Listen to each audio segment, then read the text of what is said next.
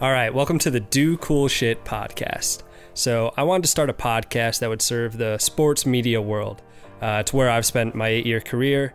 You know, I've had the opportunity to meet some incredible people and had some great mentors, even had the opportunity to mentor others as well, had the pleasure to do it. I wanted to create a platform where we could share some stories that hopefully inspires and motivates some more people, whether you're just coming out or you've been in the industry for a little bit.